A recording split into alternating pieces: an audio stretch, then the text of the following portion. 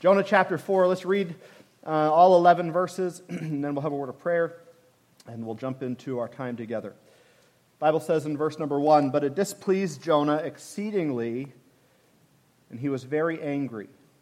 And he prayed unto the Lord and said, I pray thee, O Lord, was not this my saying when I was yet in my country? Therefore I fled before unto Tarshish, for I knew that thou art a gracious God, and merciful, slow to anger, and of great kindness, and repentest thee of the evil. Therefore now, O Lord, take, I beseech thee, my life from me, for it is better for me to die than to live. Then said the Lord, Dost thou well to be angry? And Jonah went out of the city and sat on the east side of the city, and there made him a booth and sat under it in the shadow, till he might see what would become of the city. And the Lord God prepared a gourd and made it to come up over Jonah, that it might be a shadow over his head to deliver him from his grief. So Jonah was exceeding glad of the gourd. And God prepared a worm when the morning rose the next day, and it smote the gourd, and it withered. And it came to pass, when the sun did rise, that God prepared the imminent east wind, and the sun beat upon the head of Jonah, that he fainted, and wished himself to die, and said, It is better for me to die than to live.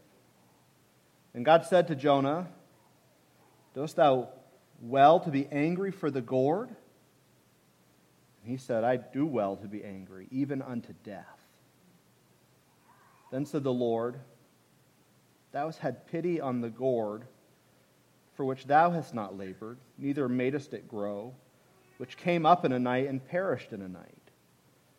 And should not I spare Nineveh, that great city, wherein are more than 60,000 persons that cannot discern between their right hand and their left, and also much cattle?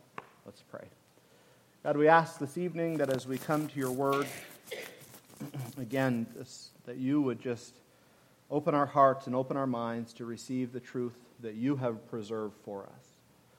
God, as we've gone through this book, we have said it's a story worth considering, not just in a historical context and not just in a biblical concept and not just because it's a story about a man that lived a long time ago, but God, because within the pages of this story, there are many things that are applicable to us.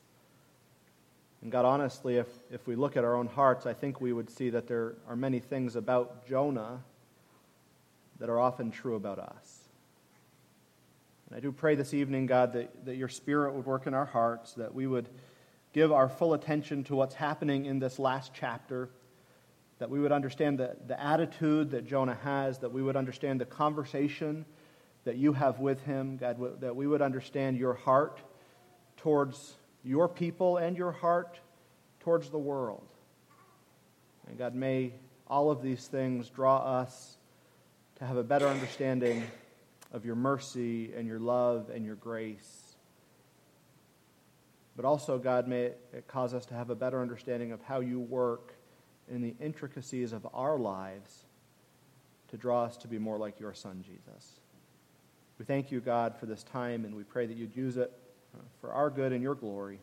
Be with kids' ministry downstairs. God, I pray that as they go through their classes, as they sing their songs, as they play their games, God, that you would just use each of those things to shape them, to encourage their hearts and minds to look to the person of Christ. God, I was encouraged again tonight to hear of another young lady who has already talked to her parents about being baptized after seeing the service today. And God, we just pray that you would continue to grow those desires in these kids at such a young age, that they would walk after your ways for all the days of their lives.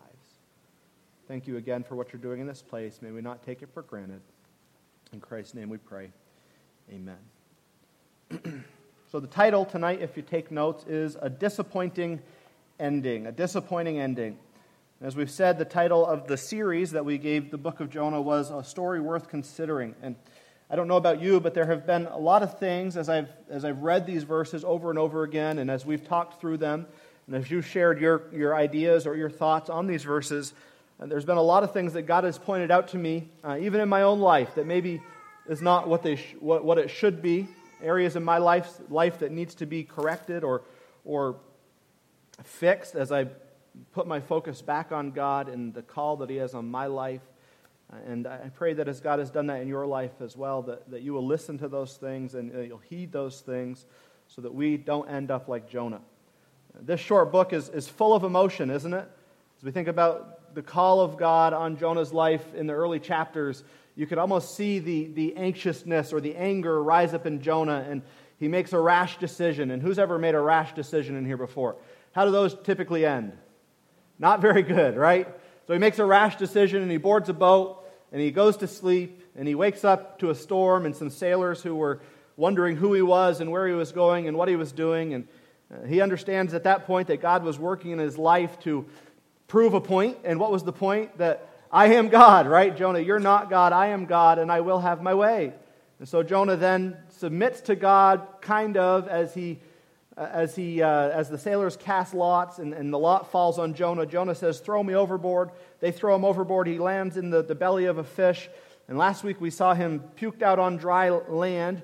And in all of this, God was working in Jonah's life. And I think that's one takeaway for me, is that in all things, God is working in my life. We often like to think that God is only working when good things are happening. But God is always working. God is always working in us through His Spirit and through His Word to point us continually in the direction that He wants us to go. And so the end of chapter 3, or in chapter 3, we see that Jonah then submits to the Lord again. He says, "I'll go and do this thing." So he goes to Nineveh. He begins to preach. And as he preaches, we see that the whole city begins to repent.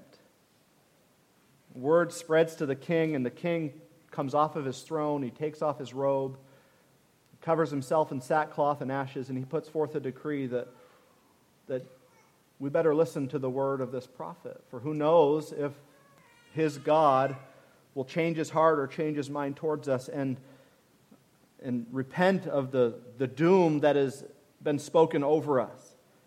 And so it's full of emotion. It's full of twists and turns. It's full of providence. It's full of foolish choices. And as we think of this story, oftentimes we think that this story centers on a man and a fish. But truthfully, this story centers on an unfailing God who loves to display His bountiful mercy to the world. It's not about a man. It's not about a fish. But it's about God's great mercy towards mankind. Jonah in chapter 3 experienced every preacher's dream. I'm not going to lie. If you got to stand up and preach one message and a whole city repented, shouldn't that be what Jonah desired? And yet his desires in life were so skewed. They were so off of where God wanted them to be that when he saw this great act of God's mercy and when he saw these people repent, he was filled with anger. And we're going to see that in this next chapter this evening. You see, Jonah, as we said at the beginning of this study, thought he was something special because of his lineage, because of his heritage, because of his background. And the Ninevites, when they heard the message of Jonah, thought they were in big trouble. Jonah had a hardened heart, thinking he was something special, but the Ninevites found themselves humbled before God and experiencing the favor of God when they bowed in humility to the God that Jonah preached of. So Jonah chapter 4 is really pretty unfortunate from a human perspective. Chapter 4 is a part of this true story that we've been looking at, and it shows the true and ugly nature of a heart that is not set on God. Jonah was selfish. Jonah was bitter. Jonah was angry. Jonah was even mouthy. And oftentimes, if we're honest, we're like Jonah. So as we go through this chapter tonight, I pray that we would be made aware of who we are in the darkest parts of our hearts. I pray that we would see the areas that we're blind to. I pray that we would admit the areas that we struggle in, that we would see the sinfulness in us, and that we would repent of those things and turn to God and join Him in His work. For if there's anything that we've learned in the book of Jonah, it's this, that God's work is always going to be accomplished. The question is, are we going to be a part of it? Are we going to be a part of it? That's the question we need to ask. Somebody wrote me tonight and said, "Is there kids ministry this evening?" I was not paying attention in announcement time because there was too many cute babies all around. And you guys got to keep your babies quiet. they make a noise and everyone's like, oh, a baby. And they forget about the Word of God. Jonah chapter 4. What are some things we can draw out of this chapter this evening? First off, we should never be bitter against God when He gives others what we think they shouldn't have. Ever been there? Holding a grudge towards God because God isn't working how you think He should be working in somebody else's life. So we should never be bitter against God when He gives others what we think they shouldn't have. It reminded me the story in Matthew 20 with the workers and the wages, where the master asked the question, is your eye evil because my eye is good? Oftentimes we get upset or jealous or covetous when we see God blessing in the life of another person in ways that maybe we desire for ourselves. So we should never get bitter against God. The second thing, we should keep a right view of ourselves when we come into the presence of God. We've said many times that God can handle our real and raw emotions, right, when we come to Him. But we never want to come to God with an accusative tone, right? Blaming Him or saying that He should have done things differently. Still, God can handle those things. But we still shouldn't go that way, right? We should still come before His presence with a reverence and an awe about us as we think about who we're talking to. The third thing, God is gracious to us with a gourd. I don't know what your gourd is, but God is gracious to us with a gourd even when we do not deserve it. How many of you would say that God has poured out a blessing in your life even when you had a season of bitterness that you were experiencing or a season of doubt? Let me just give you a hint. If you're breathing, God has been gracious to you with a gourd, right? He's given you what you don't deserve even in those times. The fourth thing, God does remove things from our lives at times to teach us valuable lessons. And often we only like to think of God as the giver of good gifts. But sometimes the gift God gives is in actually taking something away so that we can gain a proper perspective again of who's in control. It would be pretty sad if Christmas morning you gave your kids all these gifts and then 5 minutes after they opened them, you began taking them away, right? I'm not saying that's how we should parent, but God parents perfectly. And when He does take things from our lives, it is always for a good reason. And then the final thing that we can draw from this is that God has a compassionate heart. And through all of this, we've seen His compassion towards Jonah, we've seen His compassion towards the Ninevites, and hopefully, in some ways, we've seen His compassion in these things even towards us. So I hope this chapter will be helpful to us as we navigate the waywardness of our own hearts in relationship to the true and steadfast God. The first thing, in verse number 1, it says, it displeased Jonah exceedingly, and he was very angry. It displeased Jonah exceedingly, and he was very angry. If you're here last week, or if you're familiar with the story of Jonah, you understand what is being referenced here, but if you're not sure, we can just look at verse number 10 in chapter 3 where it says this, and God saw their works, that they turned from their evil way, and God repented of the evil that He had said and that He would do unto them, and He did it not. And so Jonah was preaching this message of doom, saying, in 40 days, Nineveh is going to be overthrown. In 40 days, Nineveh is going to be overthrown. And what was Jonah's heart? What was his hope in his heart? That in 40 days, Nineveh was going to be overthrown. That there was, honestly, a sick and twisted joy inside Jonah's mind as he preached this message, thinking, man, God is going to destroy these people. How do we know that? Because of what happens in verse number 1 of chapter 4. He was very displeased and he was very angry that these people were repenting, and Jonah knew what this meant. He knew that God was not going to pour out His wrath. He knew that God was not going to destroy their city as He did the city of Sodom and Gomorrah. He knew that God was going to show them mercy and grace. And this thing displeased Jonah exceedingly, and he was very angry. I like the descriptive words that are used. Exceedingly and very. If you hear of somebody that's exceedingly angry or exceedingly displeased and very angry, what do you think of? Rage. Yeah. Somebody else. Hate. What's that? Yeah, a dangerous person. That's as Jonah is describing, as we would think, I think most of us would think, as he was describing himself, he says he was exceedingly displeased and he was very angry because of what was taking place in the city of Nineveh. Now, as I said, this should have been shouldn't say it should have been. This would be every preacher's dream today, to preach a message and see a whole crowd of people come to saving faith in Christ, to see people repent and get right with the Lord, to see people bow on their faces before a holy and just God.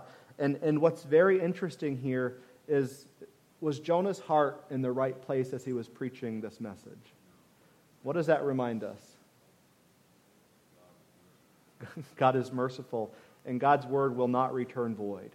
It will do the thing that he sets it out to accomplish. What was Jonah's desire in preaching the word? That Nineveh was going to be destroyed.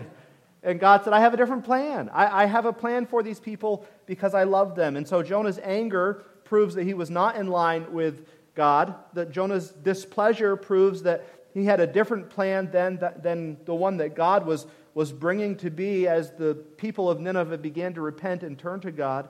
And I think it causes us to look at Jonah in a different way, but it should also cause us to look at ourselves in a way that is introspective. And I think sometimes we would do well to ask the question, when God is blessing in the life of another individual, have we ever been displeased and have we ever felt angry? When we see God prospering somebody and we think, man, that should be me, or why isn't that me? Why is their relationship like this? Why is their job giving them this promotion? From my perspective, why is their church flourishing? Do we take it as a good thing that God is doing, or do we harbor bitterness against God in that thing because he's not doing it for us? And so Jonah was so grieved over what God was doing in the hearts of the Ninevites that he describes himself as being displeased exceedingly and very angry. Any thoughts on verse 1? Annie?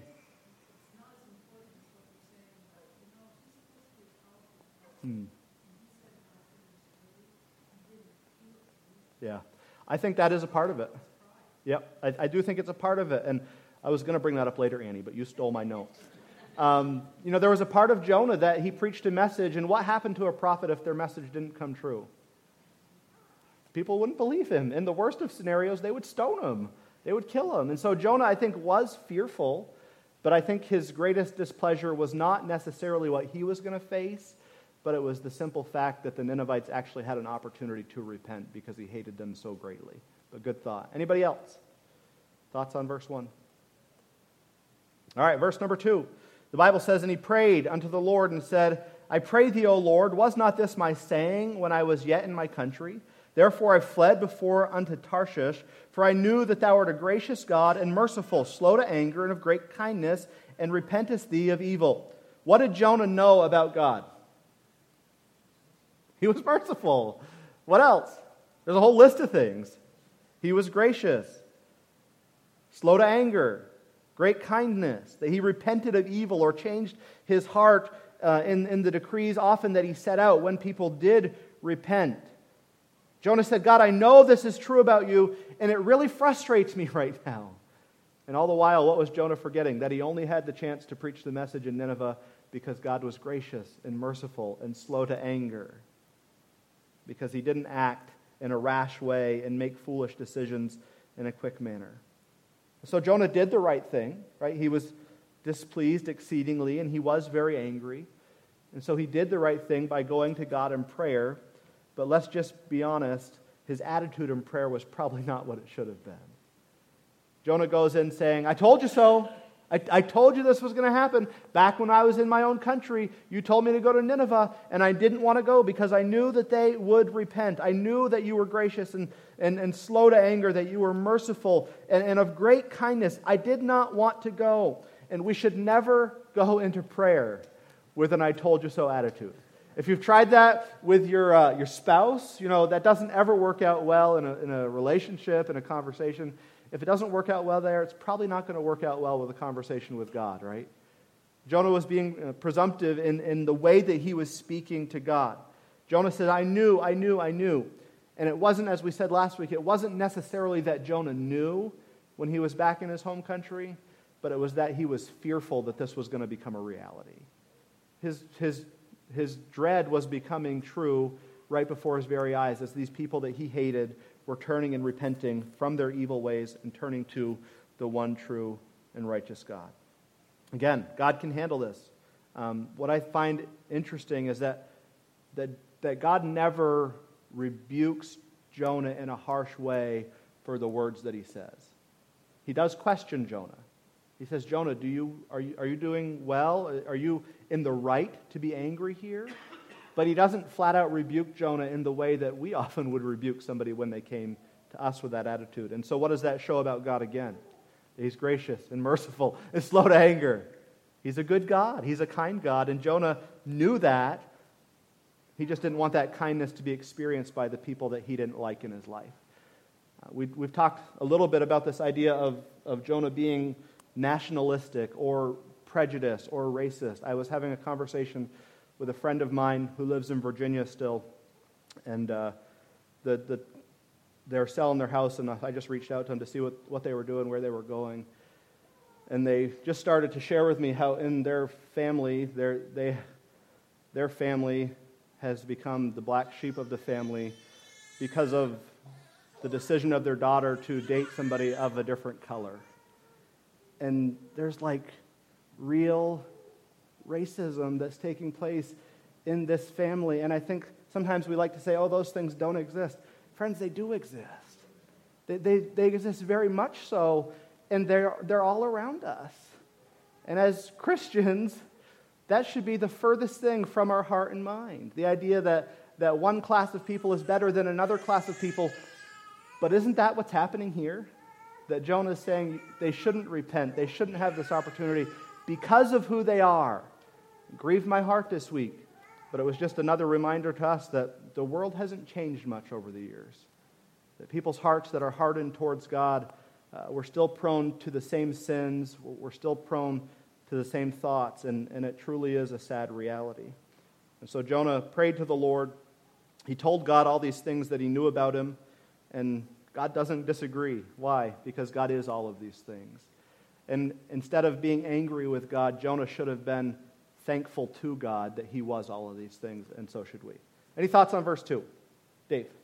I just think it's interesting that he's claiming that I knew how this was going to go. I knew that this is what was going to happen. This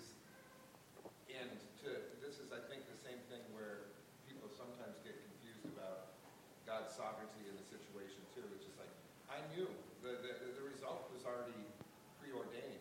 This is what was going to happen. But he's failing to acknowledge that his obedience was also part of the plan. God was willing to go to great lengths to make sure that this was going to happen. And it wasn't until Jonah came that this repentance happened that we could get to this end point. Jonah is saying, you could have done this without me. Yeah. And God's saying, you were part of the plan. I wanted to use you, right? Good thoughts. Anybody else? Dave? Yeah, it just reminds me of the current war going on between Israel and Palestine, and how Jonah felt that because he was one of God's chosen, and that the Syrians didn't deserve to worship his God. Yeah. And we're seeing that has been going on since Genesis. Yeah. Between the Israelites and the Muslims as a result of man's sin. But this just, that same mindset is, as you said, still prevalent today. Look at the anti-Semitism that's going on right around us in this country. For sure. Pro-Palestinian. I'm not opposed to Palestinians. They all need to get saved. Right. But,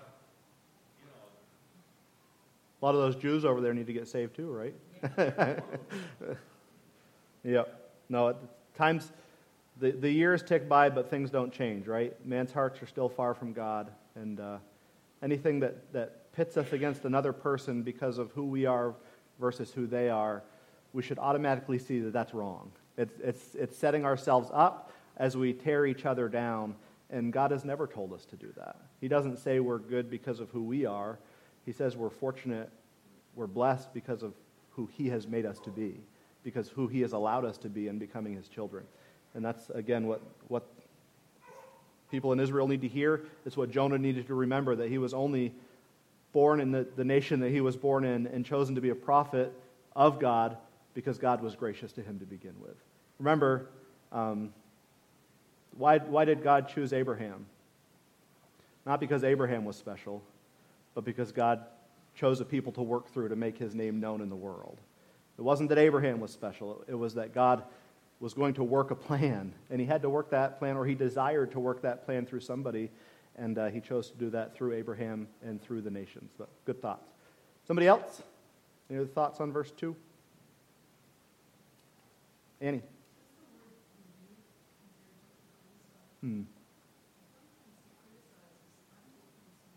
Yeah. Yeah. Yeah. Yeah. Yeah. No, that's very true. And it's easy for us to criticize Jonah's prayer, right? Because it's inside, or it's in the Word of God for us to read. And it really would have been better for Jonah to say, God, I don't understand. I don't understand how you can be merciful, not just to the Ninevites, but how can you be merciful to me? That would have been a better way for him to go about it. But we've all had prayers like this, I'm sure, where our frustrations got the best of us. Anybody else? Verse 2. All right, verse 3. He says, therefore now, O Lord, take, I beseech thee, my life from me, for it is better for me to die than to live. When you hear that word beseech, what passage comes to your mind? Anybody? Yeah. Romans 12, 1 and 2. For me, it's, I beseech you, therefore, brethren, by the mercies of God, that you present your bodies a living sacrifice, holy, acceptable unto God, which is your reasonable service. And be not conformed to this world, but be transformed by the renewing of your mind, that you may prove what is that good and acceptable and perfect will of God. And so Paul uses that language as he's begging the church at Rome to do what? To lay their lives on the altar, to be a living sacrifice to God. Jonah uses that same language to say what? God, take my life. Not in a living sacrifice, but God, take my life from me. It is better for me at this point, because of what has just happened, it is better for me to die than to live. Talk about an intense prayer. Jonah's spirit, his heart, his mind, they were all over the place. He was not, in today's world, we would say Jonah is not in a healthy emotional state, right? He needs some help. He needs some mental health days from being a prophet. Just take a week, Jonah, and go see somebody and figure this out, because you're in a bad spot, really bad spot. For him to be this upset over what was happening in Nineveh, that it caused him to come to the point to say, God, take my life, because it's not worth me living anymore. And I think this does speak to some of what Annie brought up a few minutes ago, that as a prophet, if you go and prophesy, what is your hope? That prophecy is going to come true, because you don't want to look like a fool, you don't want to be mocked, and you don't want to be put to death. And yet Jonah is saying, and I still think it has more to do with what happened in Nineveh than what was going to happen to Jonah.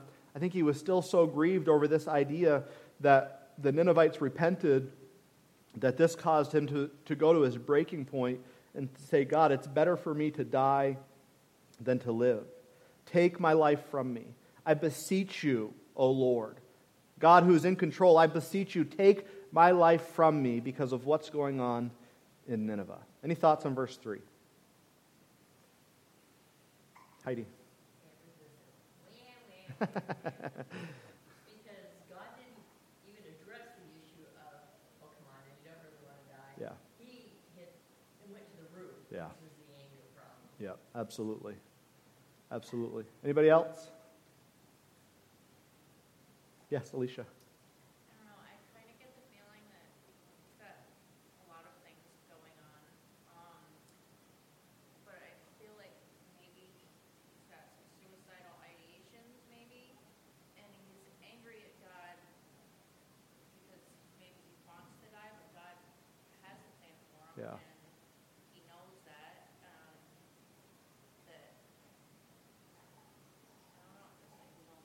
Yeah. like angry with Yeah. him because he just wants to die. Yeah. No, I think Jonah's learning something, and it's a great lesson to learn, and it's a good reminder for us that God is in control of our lives.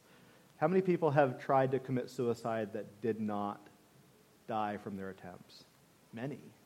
Many, many, many. Now, we know a lot of people have died from suicide as well, and I'm not in any ways minimizing that, but God knows the beginning of our lives, and God knows the end of our lives, and He's in control of everything in between. The psalmist says, my times are in your hands. I'm recognizing, God, that you are in control.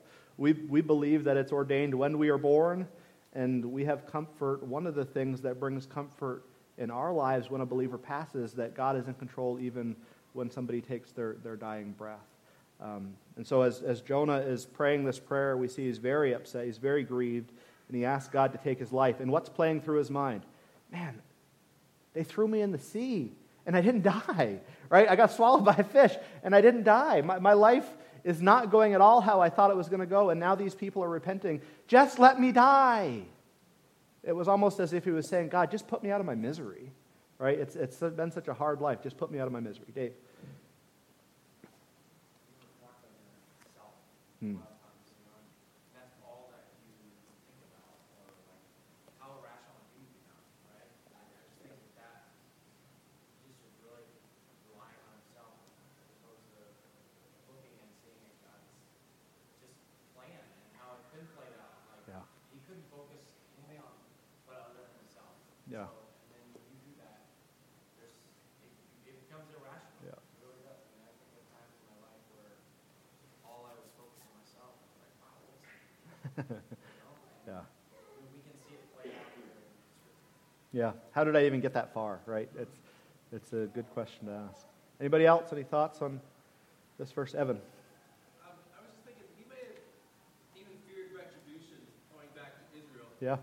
Because, I mean, we saw like Jesus Christ and his sharing with the Samaritans and the Romans. He shared the gospel with everybody, and that drove the Pharisees nuts. Yeah. Because they were lesser people. Yeah. They didn't deserve. So he could have been fearing his own life to go back. Yeah. Like he was the one who brought the message to these people. How dare he? Yeah. No. And what a whale of a tale to tell him when he gets back, right? Guy's like, I tried. Like, I really tried not to go to Nineveh. God just wouldn't let me not go. And I preached hard, right? So they wouldn't want to repent. And yet they repented. A good thought. Anybody else? All right, verse number 4. And this, I like the two times where God asks this question. He says, Then said the Lord, dost thou well to be angry? When God speaks, when the Lord speaks, we should listen. And this question is brilliant. As Heidi said, he doesn't address the things that Jonah was saying. He addresses the root of the issue. Jonah, you're angry right now. I want you to stop and think about this. How many of us have had a conversation with a kid, maybe not even your kid? You sat him down and said, are you really angry right now? Are you really angry over this thing? Like we're doing all these fun things, and you're going to be angry right now? You just saw this city repent, and you're going to be angry right now? You just saw me do a great work, and you're going to be angry? Do you do well, or is it right? Is this a righteous anger? David Guzik says, God likes to ask us questions because they reveal our hearts. It also puts us on a proper ground before God because he has every right to question, and we owe him answers. Think of the questions that we see in the Bible. Where are you? Who told you you were naked? What is this that you've done? In Genesis 3, 9 through 13. Where is Abel your brother? What have you done? In Genesis 4. What have you done in 1 Samuel 13, 11? Why have you despised the word of the Lord to do evil in his sight? 2 Samuel 12, 9. Whom shall I send, and who will go for us? In Isaiah 6, 8. Who do you say that I am? Matthew 16, 15. What do you want me to do for you? Matthew 20, 32. Are you betraying the Son of Man with a kiss? Luke 22, 48. Saul, Saul, why persecutest thou me? When God asks questions, he always has a point. When God asks questions, again, he's He's not asking because he's unaware or uninformed. He's asking because he wants us to really think about the position of our heart, the place of our mind, and the actions that we're performing, the words that we're saying. He wants us to think about how we have lifted ourselves up to play God rather than being humbled before the one true God.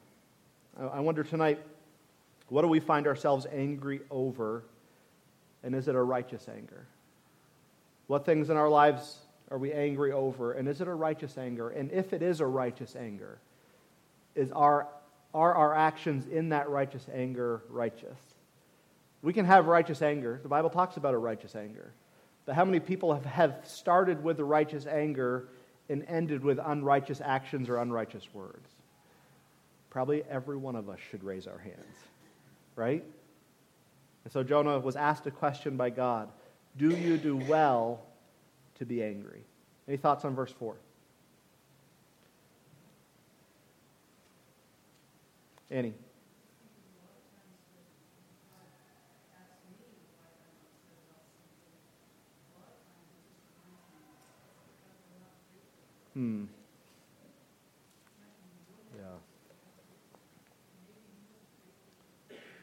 Yeah. That's a good thought. That's a really good thought. Thanks for sharing that, Annie.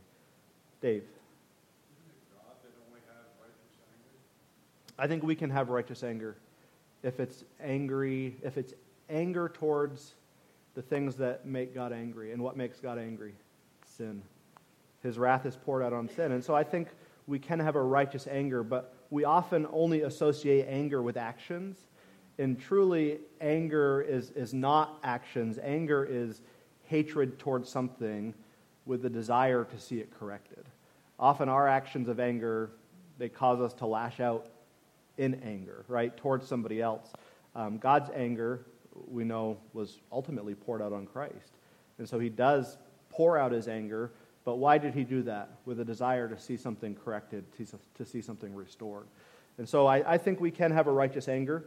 I think we might say often that we have righteous anger, but it's probably not really righteous anger. It's probably a pet peeve, right? Or something that we can't understand or fathom, and so we say, I have a righteous anger towards that thing. But, yeah, good question. Any other thoughts on verse number 4? All right, verse number 5. Continuing on. It says this, So Jonah went out of the city, and he sat on the east side of the city, and there made him a booth, and sat under it in the shadow, till he might see what would become of the city. Now, what did Jonah just say in his prayer? What did he say just before that? I knew what? Yeah. It's kind of funny, and I think it shows in some ways the unstableness of Jonah's mind, right? I knew these people were going to repent. I knew you weren't going to destroy their city, so I'm just going to go outside and sit and watch what happens to the city, right? Jonah, you're not speaking as anybody who's making any sense right now. And obviously this book is written after the fact, and I'm sure as he is writing or relaying these words, there could be some reason why he interpreted them this way, but it's just funny as God has preserved it for us. Jonah's angry with God, says, I knew you were going to repent of your evil. I knew you'd be merciful. I knew you'd be slow to anger. But what does it also reveal to us? That Jonah still had hope. And what was his hope in? That God was going to destroy the city. It's like this mantra that's playing in his mind. I know you're not going to, but I really hope you will, right? I know that you are a gracious God who is merciful and slow to anger and so kind, but I'm going to go sit out there and see if my hopes and dreams and wishes come true in this moment. So he goes out to the east side of the city. He builds himself a little booth, whatever that was, not really sure. He sat under it in its shadow, and he was planning to sit there for a long time. Apparently, he wasn't very good at carpentry because we know God had to cause a gourd to grow up, right? And give him some shadow and shelter from the sun and from the wind. But in verse number 5, we see Jonah walks away, He's pouting. He makes the booth. He sits under it. He's hoping he was wrong, and he's waiting to see what would become of the city. In Jonah's wildest imagination, what do you think he was hoping for? Fire from heaven, right? Yeah. Alien invasion. I don't know. Something to destroy these people. Take them out of here.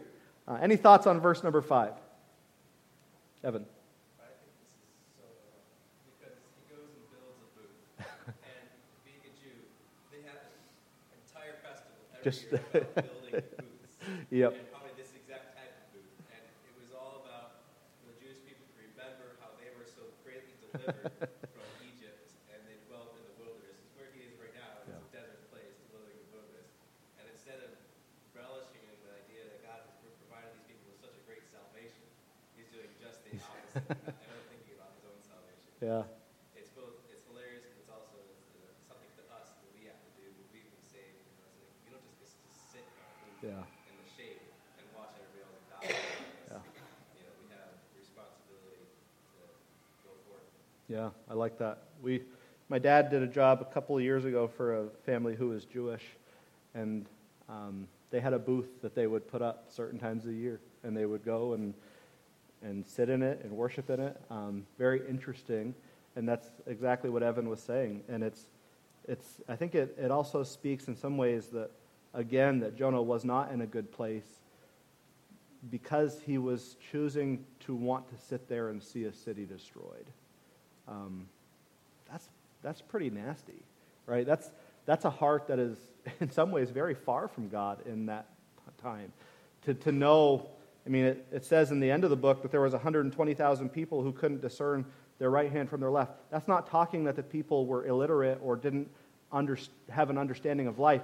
That 120,000, most people believe, would be children. And so there was probably 600,000 people living in that city, and Jonah's desire was what? Wipe them out, God. Take care of them. Do whatever you want to them. Just don't let them survive. So again, it speaks to the nature of Jonah's heart towards these people as he's thinking about what he desired for God to do. Any thoughts on verse number 5? Caleb.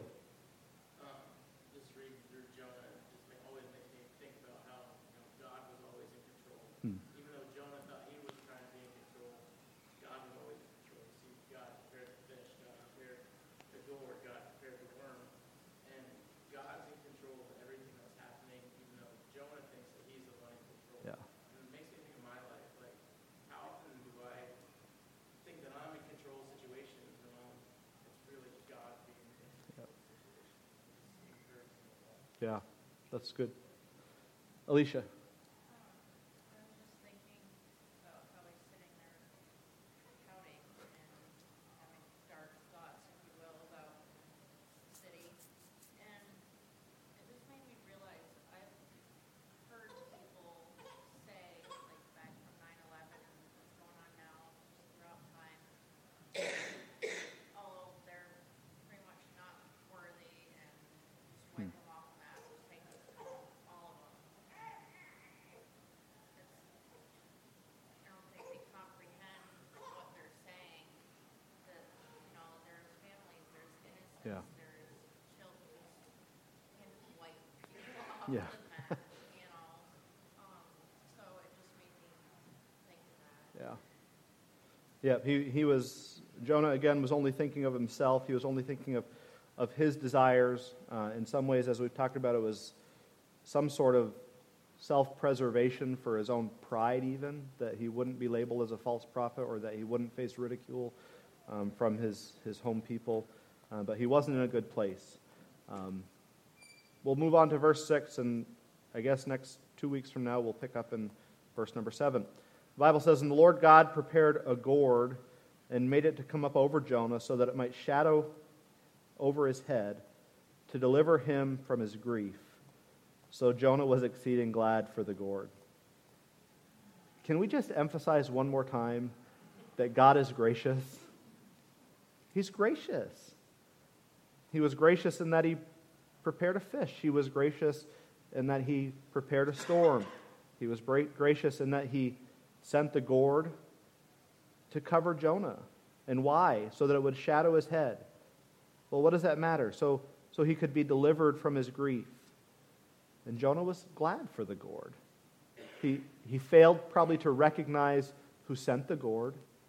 He failed to recognize the one who cared for him in this moment, but he was thankful for the provision. But God was the one who was working here yet again in Jonah's life. And I think in some ways it speaks to the prideful nature of Jonah, that I deserve good things to happen to me, right? Whether we admit it or not, we often think that way. Our anticipation is always that the good will happen. We recognize that there's a chance for bad to happen, but we're hopeful for the good.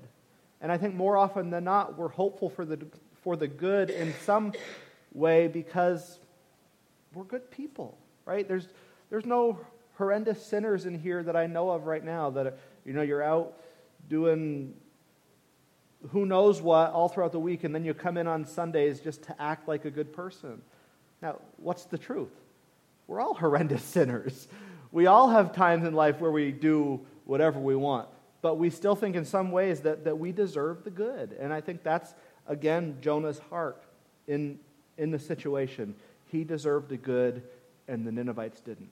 He deserved the blessings, and the Ninevites didn't. He deserved God's preservation of his life by sending this gourd, but the Ninevites didn't. And it was a very self-focused, self-centered mentality that, again, was causing Jonah to rise up in his flesh and in his mind and in his heart while he continued to look down on everybody else that was around him. And so I think it's amazing, again, how the Lord prepared this gourd to provide for Jonah, even though one more time we see that Jonah's heart was again far from God. Any thoughts on verse 6? I'm not going to verse 7, so we'll just sit here and stare at each other till the clock times out. Yes? Just the use of the word exceedingly. In the beginning of the passage, he was exceedingly displeased, and I was exceedingly glad. Yeah. Like having these spikes. Highs and lows. Yep.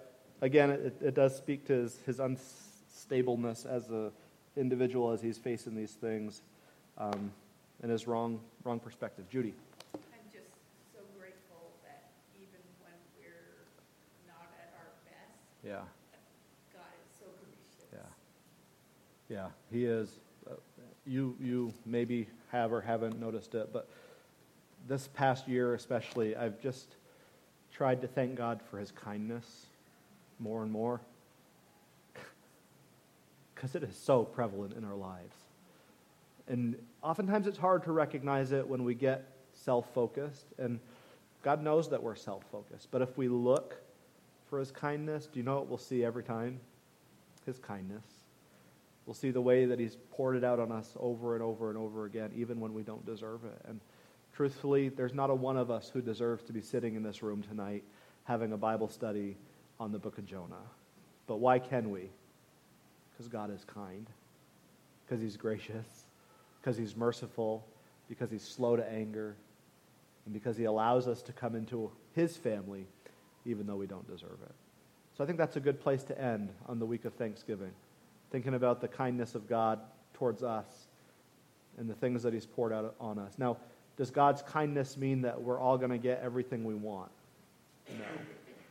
Sometimes God's kindness is not giving us what we want because he has something better for us. And that's sometimes hard to grapple with.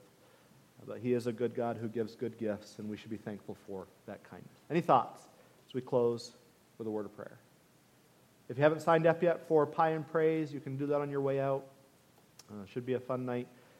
Just really rejoicing in God's goodness and kindness in our lives. And I hope that if God lays something on your heart, you'll share it, because when we speak praise to God, that encourages those around us. And you may think, well, my praise isn't that big of a deal compared to somebody else's praise. If God has done something good in your life, let the redeemed of the Lord say so. Lift up the name of God. It's not about you. If somebody's praise is about them, then they're giving their praise with the wrong attitude. Our praise is to reflect the glory and goodness of God in our lives. And so I pray that we'll think through that as we approach Tuesday, as we approach Thursday, really as we approach every day, that we have much to be thankful for the kindness and goodness of God. Phew, we made it to 7 o'clock. Let's pray. God, we thank you for this evening. And I do pray tonight as we think through, again, the life of Jonah, God, that we would just see the parallels to our own lives, that we would see and understand the times that we are wayward children, the times that we get self-focused, the times that we get self-centered and so indulged in what we want, forgetting all the while, God, that you're the one who rules, you're the one who reigns, that you're the one who's had a plan long before the world was ever created, and you're the one who will see that plan carried out. God, I do pray this morning that we would desire, or this evening, that we would desire to walk in your ways, that as we think of the passage we looked at this morning, God, that we would carry the cross patiently, that we would endure with joy, that we would hold to the cross emphatically as we go into the world, not preaching or sharing the good news of the gospel with who we think deserves it, but that we would just share the gospel regardless of who the person is, because we understand that, God, you can save them. Help us tonight to take an honest look at our hearts. And as we do, God, I pray that we would repent of the areas that we've gone wrong so that we can live in a way that would bring glory to your name. We thank you again. In Christ's name I pray. Amen.